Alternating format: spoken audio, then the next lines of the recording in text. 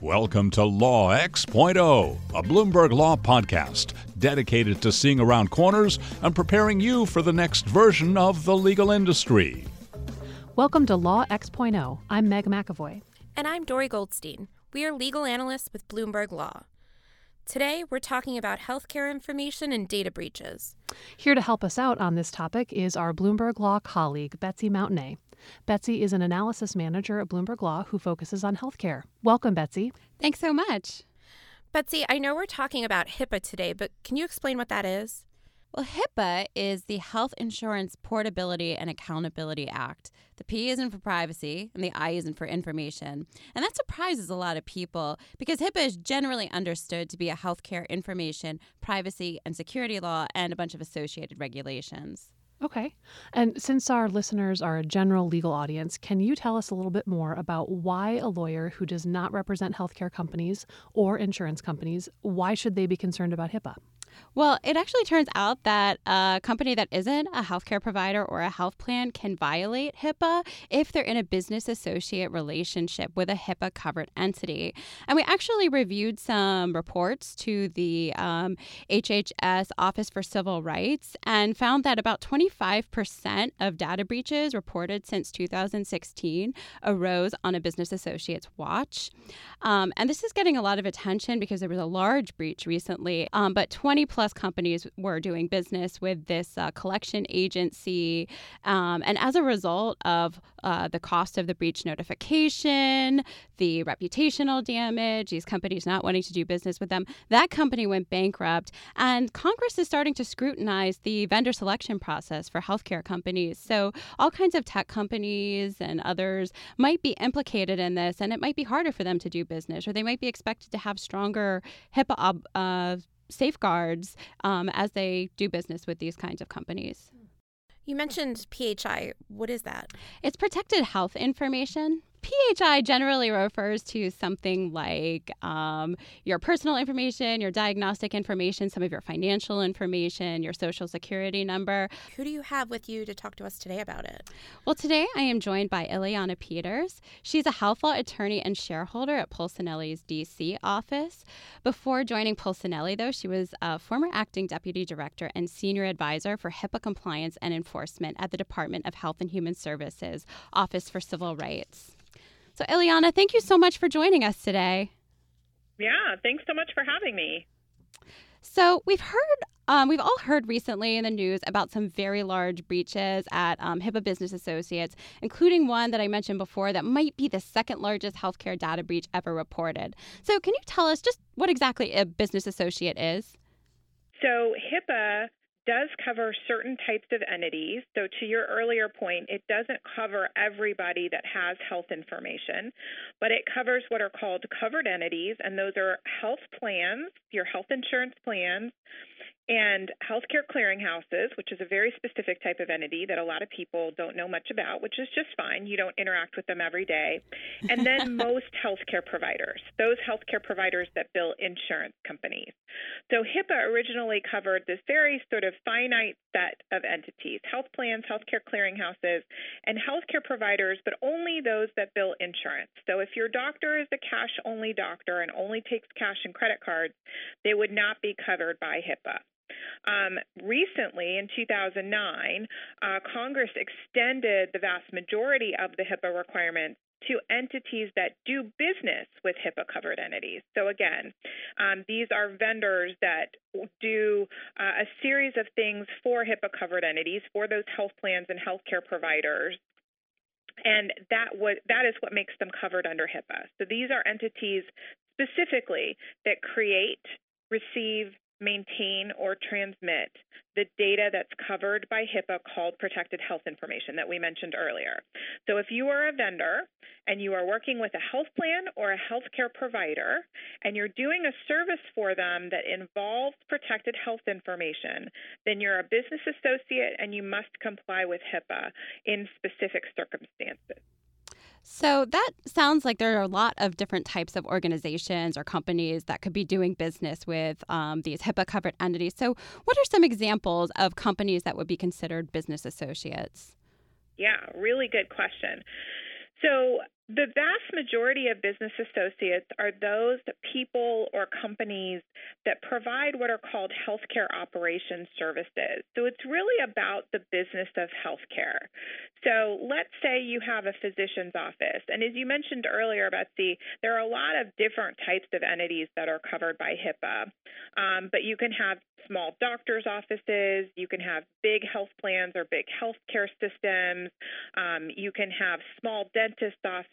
It just really varies. But let's say you're a small doctor's office and you really don't have the manpower to do all of your billing functions, to run your business, to really make sure that you're complying with all of your regulations under HIPAA and other healthcare laws that may be applicable to you.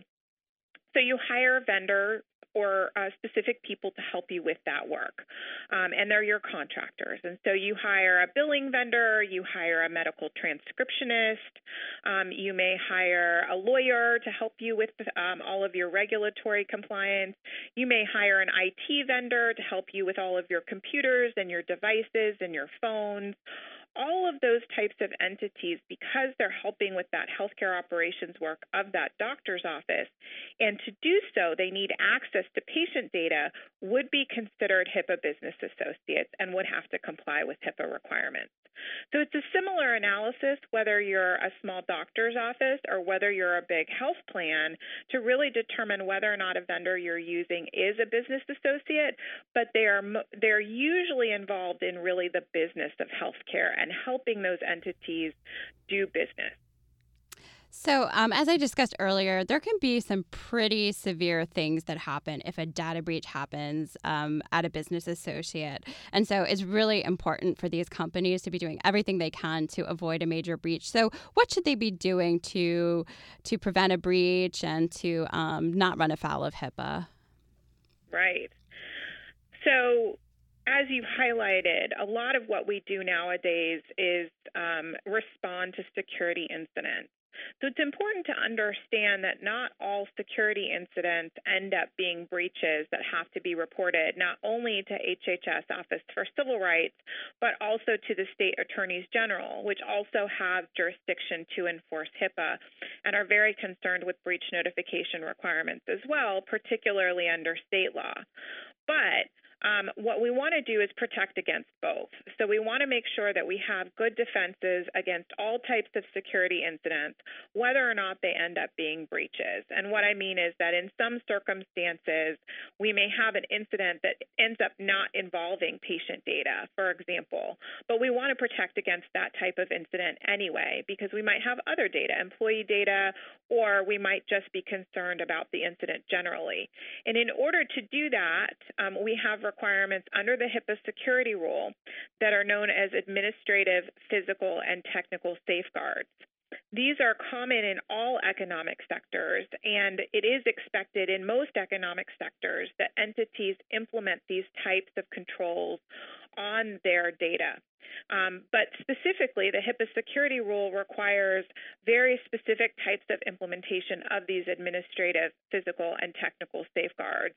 And so they're just what they sound like. Administrative safeguards are things like policies and procedures and training, making sure you have the right staff, including a security officer, to deal with all of these security issues. So they're really the administrative functions of the entity to protect their data. Physical safeguards are also just what they sound like. They're actual physical controls to keep data safe. So do we lock our doors? Do we use badge access? Do we have security cameras? How do we control how our devices move in and outside of our facilities? All of those would be considered physical controls or physical safeguards that are required under the HIPAA security rule. And finally, we have technical safeguards. And those, again, are just what they sound like. Those are all of the things that we do to our systems and our devices and even our relationships with our other vendors to make sure that our data is kept safe in our electronic systems. So those are things like vulnerability testing, pushing patches, making sure we have good antivirus and malware protection, making sure we have good access controls so only the people who need access to our data get access to our data, making sure that we encrypt our data when it's being transmitted or when it's at rest on our systems. So all of those are examples of technical safeguards that HIPAA would require that we implement to keep this data safe. So that sounds like a lot of requirements that a business associate has to meet. Have you found that there are particular requirements that they're not meeting? Are they susceptible to certain types of breaches? Are there areas where their compliance with HIPAA seems to be particularly lacking? Really good question. And I think it's a question that not only the Department of Health and Human Services, but also the state AGs have highlighted in their recent enforcement cases. So both HHS and the state attorneys general have been fairly aggressive, particularly lately, about enforcing the HIPAA requirements on different types of entities without really regard to size or sort of what they do. They can be both those healthcare entities that we talked about earlier or their vendors. And one of the things that HHS and the state AGs continue to highlight is the fact that entities really need to do a better job of understanding where their data is that's protected by HIPAA. So the vast majority of settlements that with HHS include a potential violation that involves what's called a risk analysis under the HIPAA security rule or a risk assessment in other economic sectors and industries. And it's basically a process where the entity has to understand where all of its data lives. So really what its data life cycle is, really understanding data mapping and data flows of its data so it can understand everywhere it goes and everyone that touches it, so it can protect it.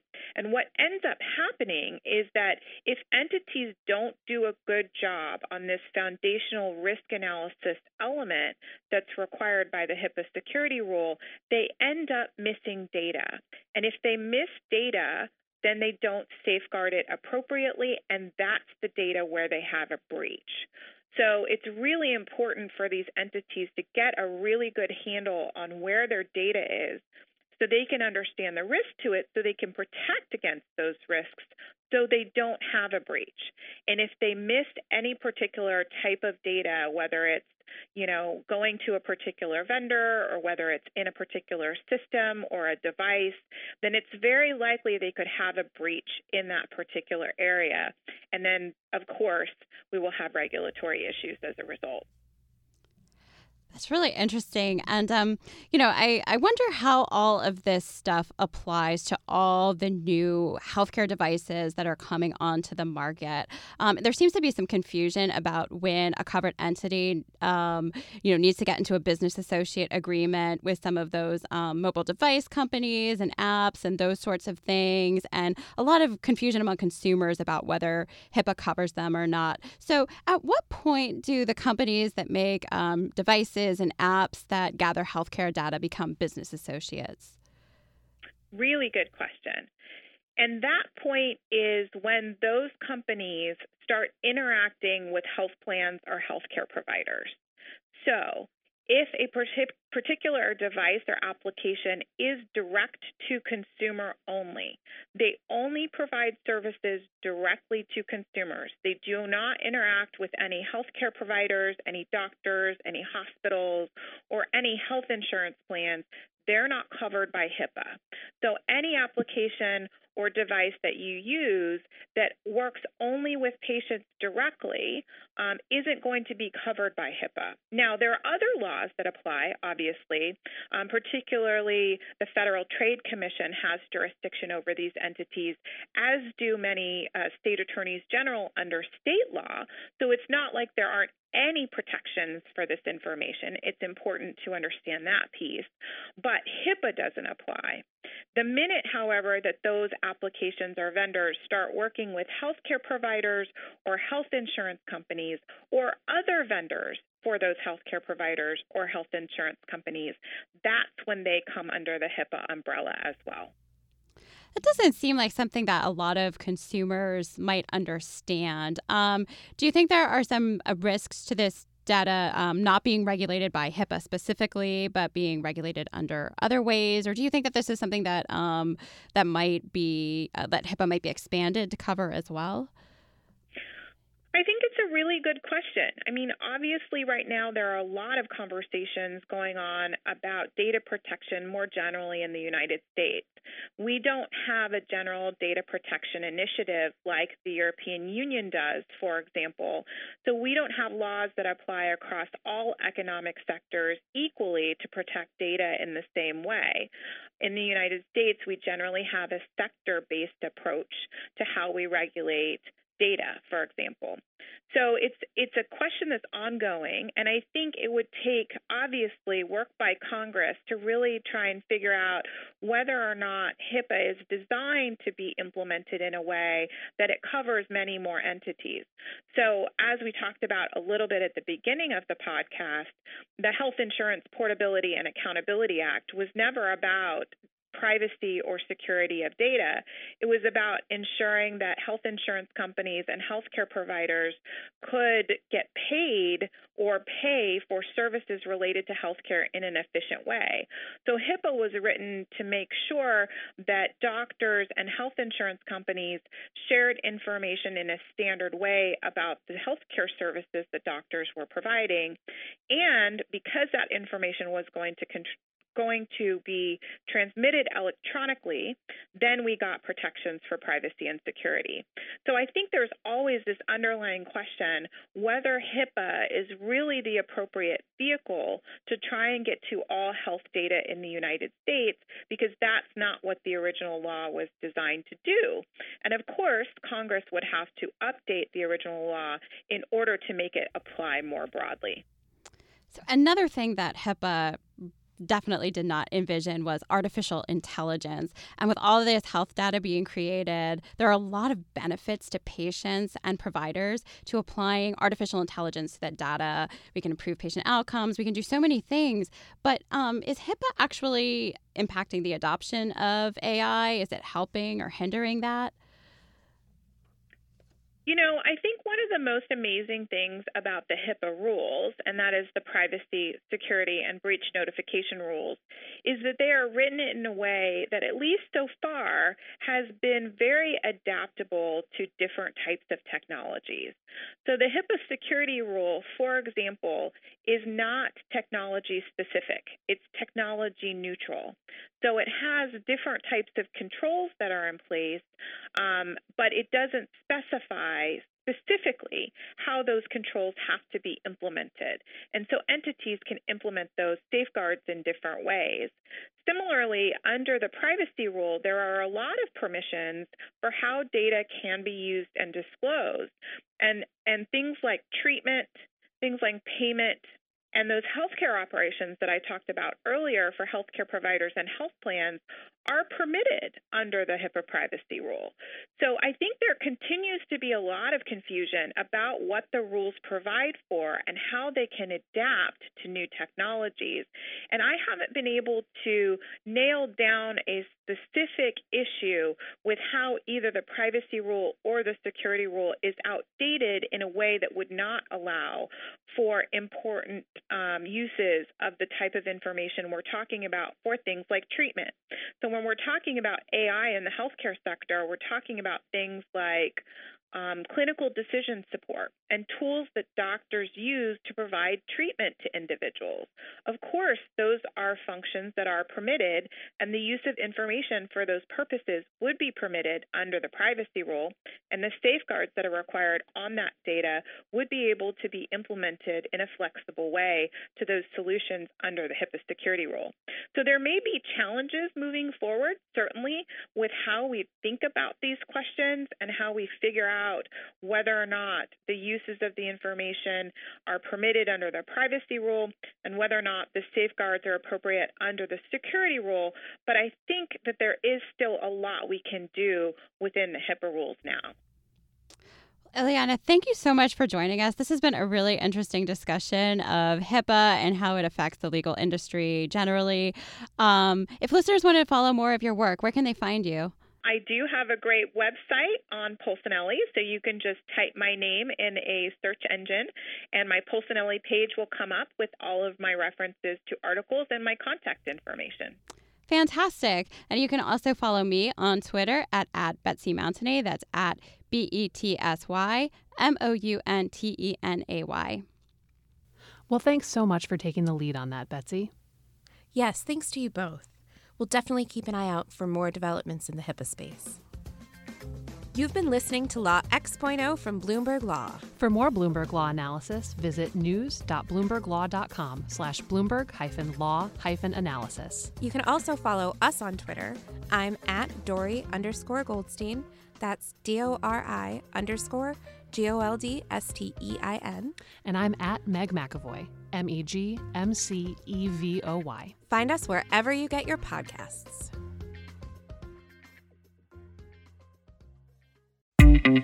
Hey, I'm Adam Allington. I'm the host of a new show from Bloomberg Environment called The Business of Bees.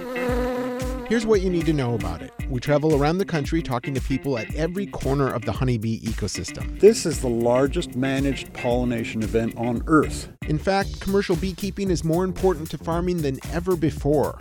But bees are also under threat from pesticides and invasive pests and mysterious diseases. It's sort of like Christmas when you go to the hive in December and you open the lid. You just hope somebody's home. If you're interested in bees too, I think you might like the show. Look for us wherever you get your podcasts.